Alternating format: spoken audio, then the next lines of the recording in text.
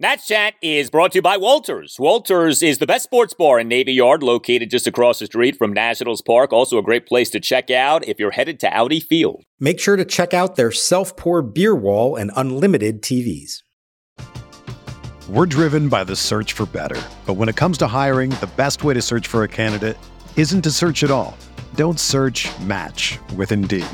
Indeed is your matching and hiring platform with over 350 million global monthly visitors, according to Indeed data, and a matching engine that helps you find quality candidates fast.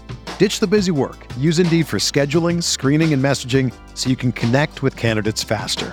Leveraging over 140 million qualifications and preferences every day, Indeed's matching engine is constantly learning from your preferences, so the more you use Indeed, the better it gets. Join more than 3.5 million businesses worldwide that use Indeed to hire great talent fast. And listeners of this show will get a $75 sponsored job credit to get your jobs more visibility at Indeed.com/Blue Wire. Just go to Indeed.com/Blue Wire right now and support our show by saying that you heard about Indeed on this podcast. That's Indeed.com/Blue Wire. Terms and conditions apply. Need to hire? You need Indeed.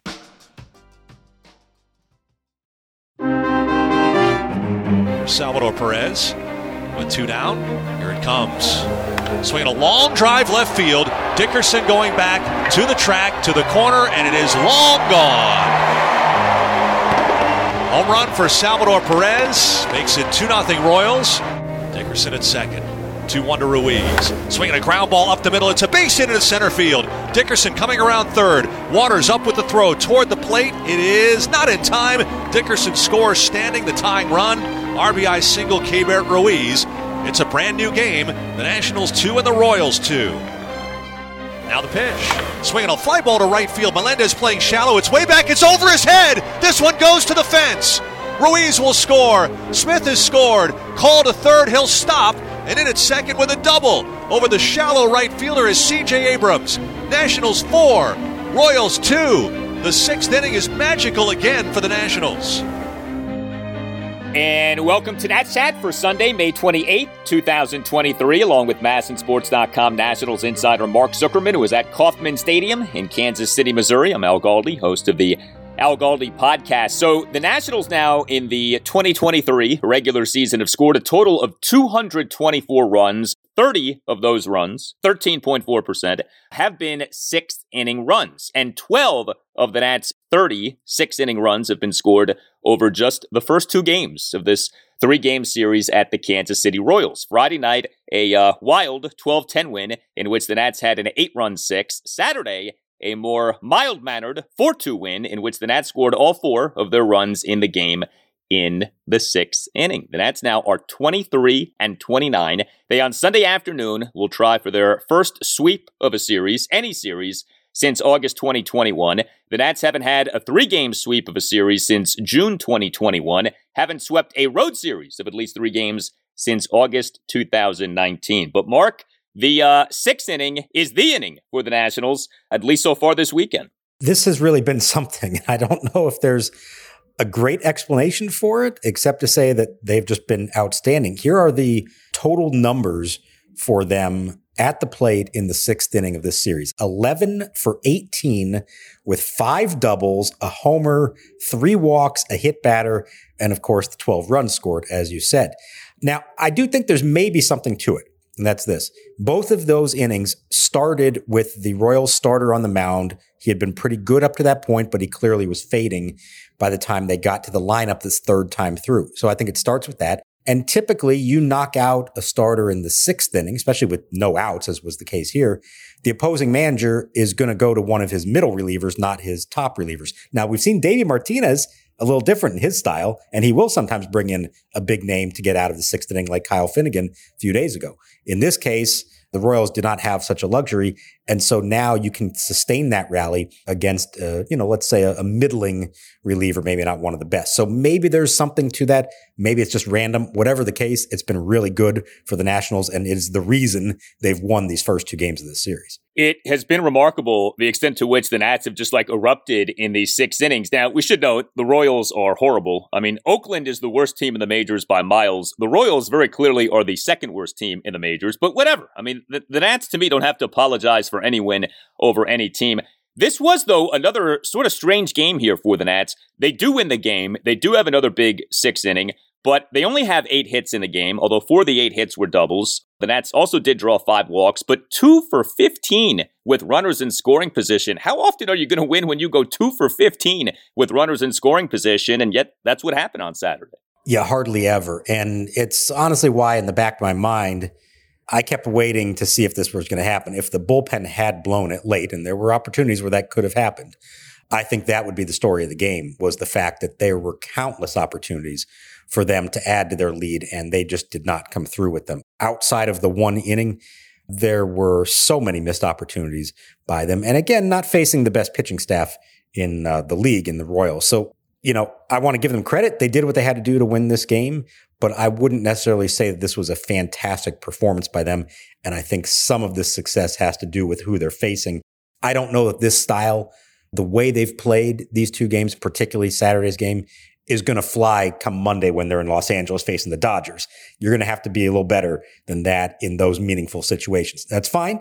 You take any win you can get right now, but it's not necessarily a reflection of outstanding play by them in this case. This is a really interesting road trip for the Nats. You're facing 2 teams, each known for wearing blue, and yet these 2 teams are so different, right? The Royals, second worst team in baseball. The Dodgers, perennial contender, once again playing good baseball on top of the National League West. So yeah, there is quite a discrepancy between the Nationals' 2 opponents here on this road trip. So this 4-run 6 on Saturday was interesting in a variety of ways. This was another inning, just like the 8-run 6, in which it was one hit after another to get things going. What ended up happening in this inning, Jeimer Candelario single, Corey Dickerson RBI double, Keibert Ruiz RBI single, Dominic Smith single, Alex Call walk to load the bases, CJ Abrams a 2-run double to put the Nats up 4-2. All of this happened with no outs. It was after the Abrams double that you then got 3 consecutive outs in Lane Thomas striking out, Luis Garcia grounding out, and Joey Meneses lining out. But that was a 4-run 6 that could have been a 6-run 6, an 8-run 6. I mean, watching it, you felt like 4 runs, forget it. Why stop there? You could have gotten a lot more than just the 4 runs. Right. That's why it really felt like what they did Friday when they exploded for 8 runs. And, let's talk about some of these hits. Corey Dickerson, big time RBI double to left center for his 1,000th career hit, a big moment for him that he's been waiting for. Do you know, by the way, Corey Dickerson's first career hit came at Nationals Park in 2013, and it was a double off a guy named Dan Herron, notable National of the past. One of many hits that Dan Herron gave up that season, unfortunately. 2013 Dan Herron was not peak Dan Herron. No, it was not. It was not. But that was some nice symmetry for Corey Dickerson. He got his first hit in D.C., now his 1,000th hit as a member of the National. But that was meaningful. It wasn't just one of these, base hit late in a blowout game or something that had no significance. This was a meaningful hit, got him on the board, finally broke the ice. Keibert Ruiz follows with a nice single with Dickerson scoring from second, and he did not slide. Watching it, Dom Smith as the on-deck hitter went up to the plate and he put his hands up as if to say, you can just coast in. It was actually a closer play than it appeared to be, but again, it all worked out fine. And to me, the really big hit of the inning is CJ Abrams. 2-run double over the right fielder's head, and this was yet another example. We've seen a lot of these here this season. CJ Abrams, clutch extra base hit late in a game off a left-hander. We've seen him do this several times now. To me, that's such a good sign for what the future could hold for him. He hasn't been great offensively, hasn't been consistent offensively, but he has shown this ability to deliver in big spots. And that fact that he's doing it against lefties, I think tells me even more.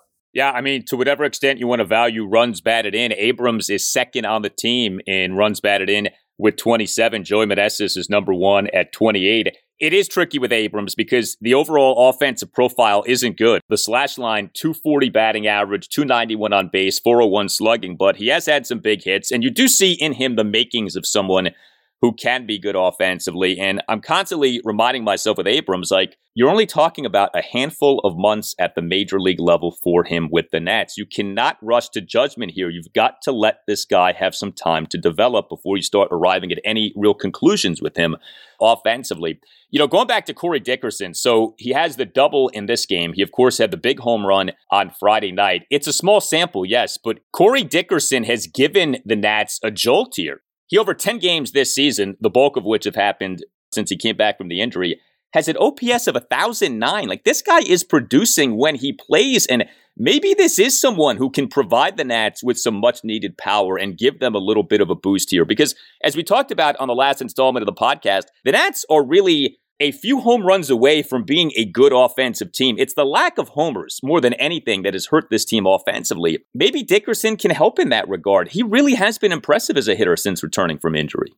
He's always been a good offensive player against right-handers. Even when his overall numbers haven't been as good, he's been solid, if not very good, against righties. And that's the vast majority of his playing time right now is against righties. Now, it's a little bit weird that they have faced so many lefties here the last few weeks. So he's not playing every day, but he's still showing he can be productive in a part-time platoon role. Stone Garrett's also been good against lefties, not against righties. So you put those two together, that's actually turned into a nice platoon for them in left field. Now, we'll see if they can keep it up, but I think this is exactly what they were hoping to get from Corey Dickerson all along. And yeah, he is somebody who can hit for some power. Maybe it's more doubles than homers, but I think he will hit some balls out of the park when it's all said and done.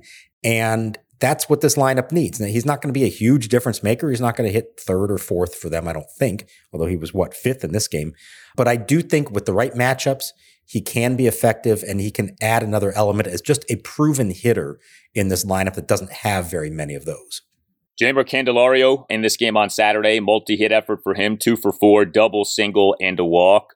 Lane Thomas in this game, another extra base hit. He went 1 for 4 with a double and a walk, did strike out twice, but he had a 1-out double to left field in the top of the 5th inning. And the Nats, once again, do what is needed to do to come away with the win. So with the Keibert Ruiz RBI single, boy, did he need that. And he got that, and it was good to see that. I'm interested to see on Sunday afternoon, day game off a later day game on Saturday, not a night game, but do we see Riley Adams? Because, in recent history this season, many times we've seen Keibert Ruiz catch all 3 games in a series. We know that Riley's been really good offensively. We know that Keibert has been struggling offensively, but he did have this hit on Saturday. Do you have any inclination if we'll see Riley on Sunday afternoon or not? I'm going to go out on a limb and say, yes, we will see him. I don't know that based on actual information, but they're facing a lefty in Daniel Lynch. We know Riley Adams has played better here lately. There also is no off day after this, and then they go to Dodger Stadium, where I can imagine Davey Martinez wants Keibert Ruiz behind the plate as much as possible, and I would imagine Keibert Ruiz wants to be behind the plate at Dodger Stadium, given his connection to that organization. So I think that when the time comes and Davey has to ask him if he's willing to take Sunday off, I think Keibert would accept that one. The matchup makes sense. Adams has done well. They're facing a lefty, going into L.A. I'm going to go out on a limb and say I think Keibert will have Sunday off. Hey, are you a law firm partner stuck on an underperforming team while the rest of the competitors are spending big and winning big? Well, unlike Mackenzie Gore and Keibert Ruiz, you have options. You don't have to stay on your 60-win team. Nats Chat sponsor Mason Kalfas and his team specialize in placing partners and associates at medium-sized and large law firms in Washington, D.C. and across the country. Mason Kalfas has recruiters in 6 states and has placed lawyers in more than half of the 100 largest law firms in the United States. While you may be reading doom and gloom from the legal press, many practices are red-hot antitrust, IP litigation, white-collar litigation, finance and direct lending, and healthcare, for example. Mason has worked with DOJ, SEC, and all kinds of government lawyers to get law firm partnerships at some of the most prestigious firms in the country. He also regularly works with partners at law firms looking to upgrade their platforms or brands to firms to better fit those partners' practices. Or sometimes, let's be honest, often, Mason Kalfas works with partners looking for more money as a fair reward for the business that the partners are bringing in. Even in the quote-unquote slow first quarter of 2023, Mason Kalfas worked with 3 different lawyers who doubled the compensation their previous law firms were paying those lawyers. Because you are not under a CBA or team control for 6 years. In fact, staying at a firm too long is often a recipe for being underpaid. Explore your options today with Mason Kalfas. He is Scott Boras-like when it comes to law firm partner contracts, and Mason Kalfas will negotiate you a new and better contract today. Call Mason today at 202-486-3535. That number again, 202-486-3535. We're driven by the search for better. But when it comes to hiring, the best way to search for a candidate isn't to search at all. Don't search, match with Indeed. Indeed is your matching and hiring platform with over 350 million global monthly visitors, according to Indeed data, and a matching engine that helps you find quality candidates fast. Ditch the busy work. Use Indeed for scheduling, screening, and messaging so you can connect with candidates faster. Leveraging over 140 million qualifications and preferences every day, Indeed's matching engine is constantly learning from your preferences, so the more you use Indeed, the better it gets. Join more than 3.5 million businesses worldwide that use Indeed to hire great talent fast. And listeners of this show will get a $75 sponsored job credit to get your jobs more visibility at Indeed.com/Blue Wire.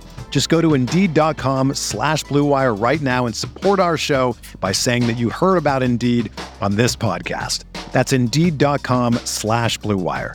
Terms and conditions apply. Need to hire? You need Indeed. Another day is here, and you're ready for it. What to wear? Check. Breakfast, lunch, and dinner? Check. Planning for what's next and how to save for it? That's where Bank of America can help. For your financial to-dos, Bank of America has experts ready to help get you closer to your goals. Get started at one of our local financial centers or 24/7 in our mobile banking app. Find a location near you at bankofamerica.com/talktous. What would you like the power to do? Mobile banking requires downloading the app and is only available for select devices. Message and data rates may apply. Bank of America N.A., member FDIC. He's ready, the kick and the pitch. Too low, gets away from Ruiz to the right of the plate, and a run will score. In from third is Nick Prado. To second is Salvador Perez. And the Royals take the lead on a ball in the dirt that could not be kept near the plate by Ruiz. It's a wild pitch, the third of the year for Josiah Gray, and the Royals lead 1-0. So, Keibert Ruiz, of course, was acquired by the Nationals in a trade with the Dodgers that also brought to the Nats Josiah Gray. Josiah Gray was the Nats starting pitcher on Saturday for this 4-2 win at the Royals. And Gray, for a second consecutive outing, had a rather strange outing. He only lasted for 4 innings. Now, he gave up 2 runs, so it's not like he got bombed in this start. But he, over the 4 innings, threw 91 pitches, 57 strikes versus 34 balls. He gave up 4 hits, a homer, a double, and 2 singles. He issued 3 walks and a run-scoring wild pitch. He had 4 strikeouts. Bottom of the first, Gray allowed a run on a leadoff walk of Nick Prado, a 1-out single by Salvador Perez to left center field on a 1-2 pitch, and a 2-out run-scoring wild pitch. Gray, in the bottom of the third, allowed a run on a 2-out first pitch solo homer by Perez to left field for a 2-0 Royals lead. Gray tossed a scoreless bottom of the fourth despite issuing 2 walks and giving up a single, although he did have 2 strikeouts. Gray's last outing prior to this outing on Saturday, 6-4 win over the Detroit Tigers at Nationals Park last Sunday afternoon, May 21st. 1 run in 5 innings. You like that. But he in that game issued a staggering 6 walks, and he over 88 pitches in that game through just 48 strikes versus 40 balls. What'd you think of Gray on Saturday, and what do you think about where he's at here right now? He has not been really sharp here lately. I think April was him pretty much in his peak form, and it was really a good thing to see. What he's done so far in May has been more erratic, definitely high pitch counts, more walks. Gave up a homer in this game. He hasn't given up a lot of those. Thankfully, it was a solo shot. I think the biggest thing, though, that I take away from these is that in spite of some obvious issues, command issues, high pitch counts, all that stuff, he is still limiting the damage. And I think that's a difference between 2023 Josiah Gray and 2022 Josiah Gray. And that's an important step. You're not always going to have your best stuff. You're going to have to fight through sometimes to get through it. Now, 4 innings is still not enough, and he would be the first to tell you that. 91 pitches in 4 innings is not going to get the job done. The Royals fouled off 22 pitches. That's a lot. That drove up the count. He had a lot of long at-bats. He threw a lot of cutters, a lot of sliders, not as many fastballs. Davey talked about wanting to see him trust his fastball more. Cutters are pitches, especially in on lefties, that you may not hit it solidly, but you do foul it off, and so that's going to drive up a pitch count. So all of this, I think he's still learning. But if the result of that is that he's still only giving up a couple of runs per outing, that's a good sign. But I do want to see now him flip that switch and look more like the guy we saw in April, which is actually taking control of a start, getting through 6 or even 7 innings and limiting the damage. His next start, I believe, is going to come against the Phillies. That's going to be a much stiffer challenge than Detroit or Kansas City. So he's going to need to be more on point when he faces them. Josiah Gray is the most improved Nat from last season to this season. He deserves a lot of credit for that, and I don't think you can be anything but pleased with the season that he's having. That said, and I brought this up the last time Gray pitched, I think that we are in for a bit of a market correction with Gray. I don't think that he's pitching as well as that now 2.77 ERA would suggest. The peripheral scream that he's not, quote-unquote, deserving of a 2.77 ERA. Now, that's not to say that he's deserving of an ERA of 5, but I think his ERA probably should be more in the 3s than it should be in the 2s, and I think we may be headed in that direction. The whip now is at 141. He doesn't strike out a ton of guys. He gets some, but not enough to where you feel like, okay, this guy is a true strikeout pitcher, especially in this day and age of strikeout pitchers. And if you look at something like the batting average on balls in play allowed, it's at 282. 300 is more or less league average. So that does suggest that he's benefiting from some good luck in terms of the variance of the batted ball. So, it's just to say, has he been as good as the 2.77 ERA suggests? I think you could make a pretty compelling case that the answer to that is no, but he has been a lot better. And to your point, he is limiting the damage, and there's a lot to be said for that because we have seen so many Nat starting pitchers these last few years not limit damage and get shellacked in outings. And you're not seeing that this season. A bad outing is 2 runs in 4 innings. You can live with that. But I think it is notable when you sort of study Gray's statistical profile for this season. You see the 2.77 ERA, and then you see everything else, and the everything else doesn't quite match up with that ERA. 2.77 ERA is outstanding. The other numbers are not outstanding. Yeah, I agree with you. I think he's been a little fortunate here lately to not be suffering more damage. But like I said, I do think there is value to take from him getting out of some situations. He had a big one in this game. 4th inning, first 2 batters get on. He's got, second and third, I think. He does get a couple of strikeouts there. Another walk. Next thing you know, the bases are loaded and gets a line out to get out of it. And that wound up being his last pitch of the day. That's an important spot there. I know it's much earlier. You'd rather that come in, say, the 6th inning than the 4th inning. But to get out of that, not allowing anything else, I do think is an important step for him. And I just feel like a year ago, that would not have been the case. And all of a sudden, we're talking about Josiah Gray being pulled after 4 innings, having given up 4 or 5 runs instead of only 2. So Josiah Gray only lasted for 4 innings in this game. That was not what the Nats needed from a bullpen standpoint, given the state of the bullpen, which lately has been overworked and has not been performing particularly well. And so, of course, it makes perfect sense that it makes no sense that the Nats bullpen on Saturday ended up being outstanding. This is one of the best games that the Nationals bullpen has had in a while here, and I give these guys full credit. You had in this game 4 Nats relievers combining for 5 scoreless innings with 6 strikeouts, and there was not that much drama here. First of all, Mason Thompson had his best outing since I can't remember when, a perfect bottom of the 5th, a scoreless bottom of the 6th, and he did this on a total of just 19 pitches. This was the Mason Thompson of April, or at least the first few weeks of April. So he looked good. That was good to see. The resurgence of Carl Edwards Jr. then continued. Scoreless bottom of the 7th. Now, he did give up a walk into single, so it wasn't a clean inning, but ultimately another scoreless inning for Edwards.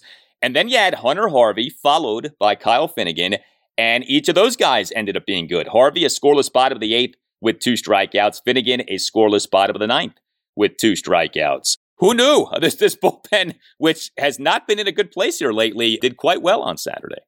Well, and the thing is, given what had happened the night before, you're thinking to yourself, they really need Josiah Gray to go deeper in this game. Instead, he goes only 4, and now they're really going to be up a creek. Well, no, hang on a second. 3 of the 4 guys were given Friday night off because of all the work they've had. They came back and looked fantastic, all things considered. This was a big outing, I think, for Mason Thompson. He needed that. Like you said, the efficiency of it. The funny thing is, his first batter he faced in the 5th, Pasquantino, he falls behind 3-0. And you're thinking, oh no, here we go again. He battled back, struck him out, and then got through the rest of the inning, including on a scorched 110-mile-an-hour comebacker by Bobby Witt Jr. that Thompson admitted afterwards he never saw it. He didn't even know at first that he had caught it. He thought maybe the ball bounced off the glove, and then he realized, no, wait, it's actually in the glove. But he got through it fine. A good sixth inning, including a double play that he started. I think for him, that was an important inning, 2 innings of work that maybe helps him start to recapture the form he had in April. And then the rest of the guys, they did their job. It wasn't dominant. They all had runners on base, but nothing ever really got too much out of hand. I keep saying this. The fact that they're pitching so much is actually a reflection of how good the team has been, or at least how competitive the team has been, that they're in every one of these games. And so now here we go again, going into Sunday with Mackenzie Gore on the mound, a chance to sweep a series for the first time in forever. And I feel like every time you mention this on the podcast, they of course end up laying an egg and it doesn't happen. Maybe this will be the time that it finally flips. But if it does, who do they have to close it out?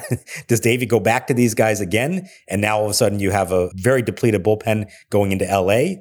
I'll be fascinated to see if the situation arises where they go with this. But the fact they're in this spot does underscore just how competitive they have been. You're talking now since April 20th. They've gone 18-16 as a team. It's the 4th best record in the National League in that time. Now, the National League has not been very good, so that's part of it. But hey, you know what? 2 games over 500 for more than a month now. When's the last time we could say that about the Nationals? And again, I think it all is viewed through a prism of what this team was last season and where this team is in terms of the win curve, right? This is a rebuilding team. And so the bar is low and the expectations were low. And so to see them at 22-29, I mean, you know, the 2017 Nats 22-29, you say, oh my God, what's going on with this team? You know, fire everybody. The 2023 Nats at 22-29, you're encouraged by this. So yeah, I mean, it certainly is a matter of perspective. I think it is going to be interesting, this series at the Dodgers, because the Nats lately have been facing some teams that aren't very good. Again, you don't have to apologize for that, but it is worth noting some of the recent competition. You know, the Royals, the disappointing Padres, the Tigers. You know, I know the Marlins record isn't bad, but the run differential is. You're about to face the class of the National League for about a decade now in the Dodgers. So I think that'll be interesting.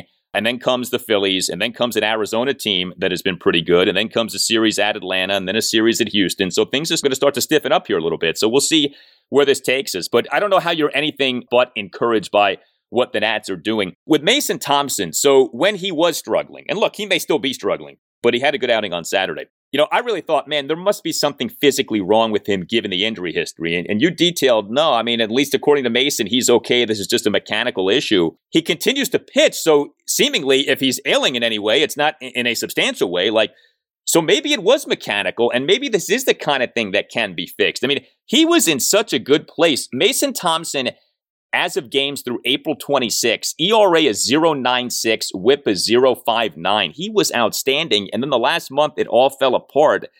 Boy, if he could get back on track and get back to where he was over the first 26 days of April, man, would that be a big lift to this Nats team. Yeah, absolutely. That and also what Carl Edwards has done in bouncing back has made a big difference because there are some options now for the high leverage spots.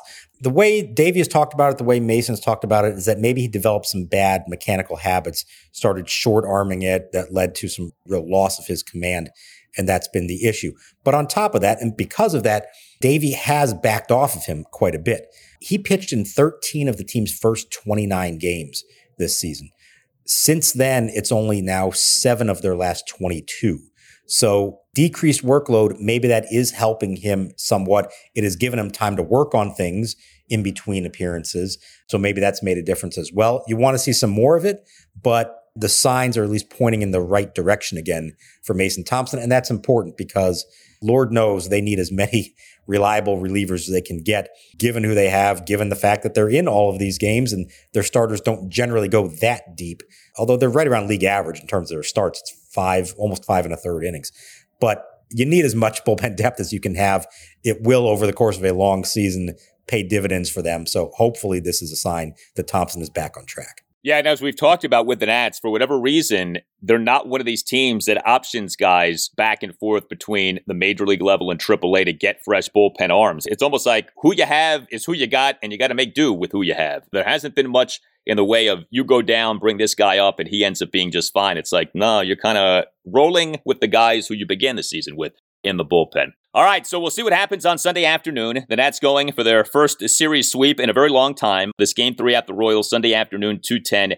It is a Mackenzie Gore game. And, Gore, like Josiah Gray, hasn't been at his best here lately. His last 3 starts, he's been off. 3-2 loss to the New York Mets at Nationals Park on May 12th. Mackenzie Gore, 4 scoreless innings, but he only lasted for the 4 innings because he threw 96 pitches. Then came a 4-3 loss at the Miami Marlins on May 17th. Gore in that game, 4 runs, 5 1/3 innings. And then came a 7-4 loss to the San Diego Padres at Nationals Park this past Tuesday night, May 23rd. 3 runs in 4 2/3 innings. He was in a really good place, a little bit off lately. This is going to happen over the course of a season for a young starting pitcher, but obviously it would be nice for the Mackenzie Gore of a few weeks ago to be on display on Sunday afternoon.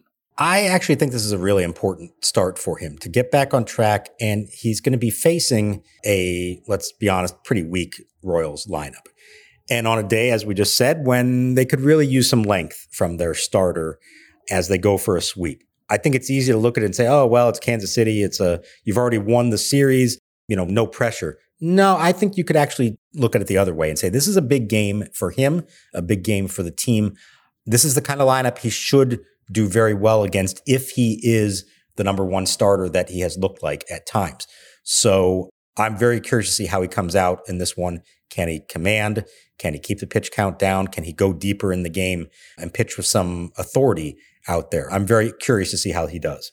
It has not been a great series so far for the Nats from a starting pitching standpoint. Patrick Corbin Friday night, Josiah Gray Saturday, and yet the Nats have won the first 2 games of this series. We hope for greatness from Mackenzie Gore on Sunday afternoon. You tell us what you think. Hit us up on Twitter at @Nats_chat. You can email the podcast, natschatpodcast@gmail.com, including if you would like to sponsor the Nats Chat Podcast. We'd love to have you on board. Email Tim Shover, see what we can do for you. Again, that email address is natschatpodcast@gmail.com. You could also send us a voice memo with your memories of the Nats run to the 2019 World Series Championship. Again, the email address, natschatpodcast@gmail.com. We have a website, natschatpodcast.com. All Nationals radio highlights on Nats Chat are courtesy of 106.7 The Fan. A thank you to Tim Newmark for the Nats Chat podcast music. Visit his site, timnewmark.com.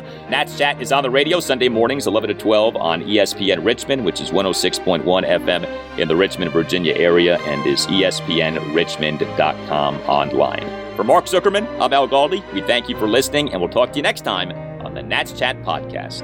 Next pitch. Swinging a high drive to deep left center field. Long chase Waters going back on the run to the warning track. Can't get it. It short hops the fence. Heading for third and coming home is Candelario. Witt Jr. throws it toward the plate. It is too late. It's an RBI double for Corey Dickerson on career hit number 1,000. And the Nationals dugout will ask for that baseball. A milestone hit in the career of Corey Dickerson. A booming double to left center field.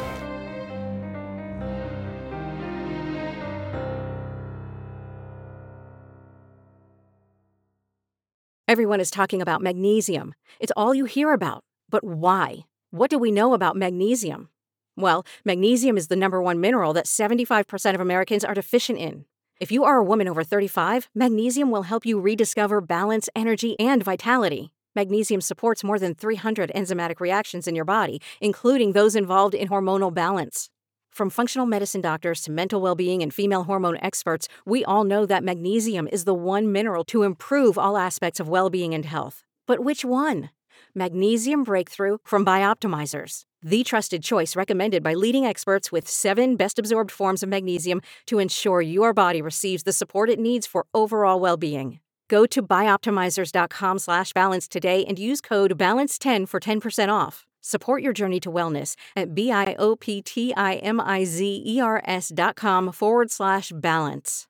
Magnesium Breakthrough from Bioptimizers, your foundation to optimal health and vitality.